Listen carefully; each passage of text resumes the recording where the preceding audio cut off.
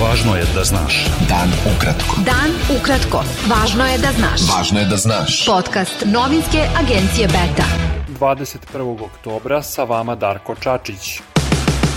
Ambasadori zemalja Kvinte i šef delegacije Evropske unije u Beogradu Emanuele Joffre uručili su danas predsjedniku Srbije Aleksandru Vučiću zajednički dokument u kojem izražavaju zabrinutost zbog mogućeg narušavanja stabilnosti u regionu uoči isticanja roka za preregistraciju vozila sa srpskim tablicama na Kosovu, saopštio je kabinet srpskog predsjednika. Vučić je kasnije danas izjavio da dve strane ni za milimetar nisu bliže rešenju problema registarskih tablica. Prištinske vlasti su odredile 31. oktobar kao rok za preregistraciju vozila sa srpskim tablicama.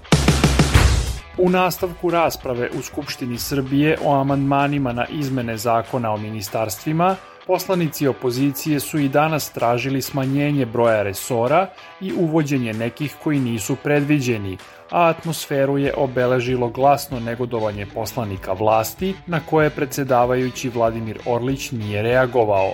Prepodnevni deo sednice obeležila je razmena uvreda i optužbi između vlasti i opozicije.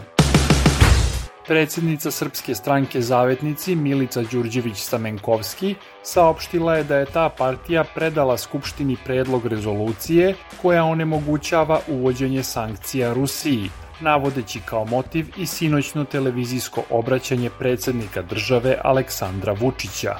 Mislim da je svima jasno da su veoma zabrinjavajuće reči predsjednika Republike koji kaže da postoji mnoštvo razloga da Srbija ipak uvede sankcije Ruskoj federaciji i koji kaže da on nijednog trenutka nije rekao da Srbija nikada neće uvesti sankcije. Dakle, očigledno, a uzevši u obzir retoriku kojom se služi, da se on nalazi u ringu u kome jadikuje nad činjenicom da trpi udarce. Predsjednik socijaldemokratske stranke Boris Tadić pozvao je nadležne organe da pokrenu hitnu istragu o vezama kriminalne grupe Veljka Belivuka i režima Aleksandra Vučića, navodeći da je istraga o povezanosti vlasti i tog ogranka kavačkog klana od ključnog značaja za borbu protiv organizovanog kriminala u zemlji. Kompanija SBB optužila je predsjednika Srbije Aleksandra Vučića da želi da uruši tog kablovskog operatera pozivom građanima da umjesto SBB-a koriste usluge provajdera Supernova, koji posluje u okviru državne firme Telekom Srbija. Vučić je sinoć ocenio kao skandaloznu odluku kompanije SBB da od 28. oktobra ne emituje televizije Prva i B92, navodeći da je glavni razlog za to podizanje rejtinga Nove S i televizije N1.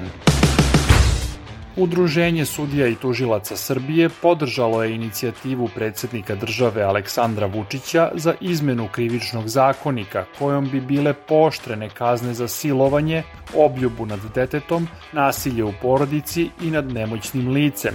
Vučić je sinoć izjavio da je vladi podneo akt za izmenu zakona o silovateljima koji predviđa povećanje zatvorske kazne za silovanje sa 5 na 25 godina, a u nekim slučajevima i na doživotnu. Beogradski odbor pokreta Srbija Centar zatražio je od odbornika Skupštine grada da ne usvoje odluke o povećanju poreza na imovinu, o kojima bi trebalo da raspravljaju 25. oktobra. Taj vanparlamentarni pokret koji predvodi Zdravko Ponoš naveo je da je najavljena odluka o povećanju poreza na imovinu od 5% za narednu godinu.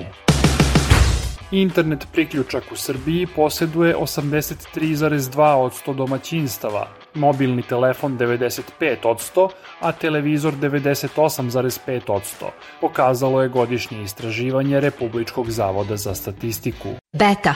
Dan ukratko. Budi u toku.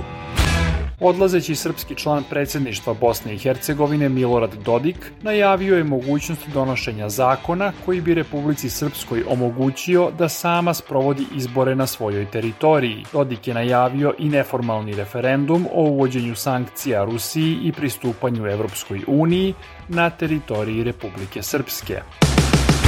Predsjednica braće Italije, Giorgia Meloni, čija stranka ima neofašističke korene, dobila je mandat za formiranje italijanske vlade, prve krajnje desne u toj zemlji od kraja Drugog svetskog rata. Predsjednik Italije, Sergio Mattarella, poverio je mandat za formiranje vlade 45-godišnjoj Meloni, koja će postati prva premijerka Italije. Oba doma parlamenta Italije izjašnjavaće se sledeće nedelje o poverenju novoj vladi, koju uz braću Italije čine i Liga Mattea Salvinija i stranka Napred Italija Silvija Berlusconija.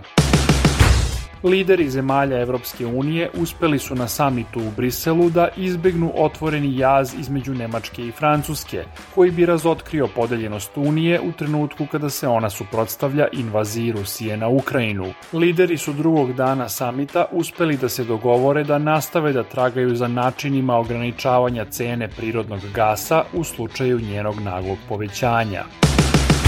Bilo je to sve za danas. Sa vama je bio Darko Čačić, slušajte nas i sutra.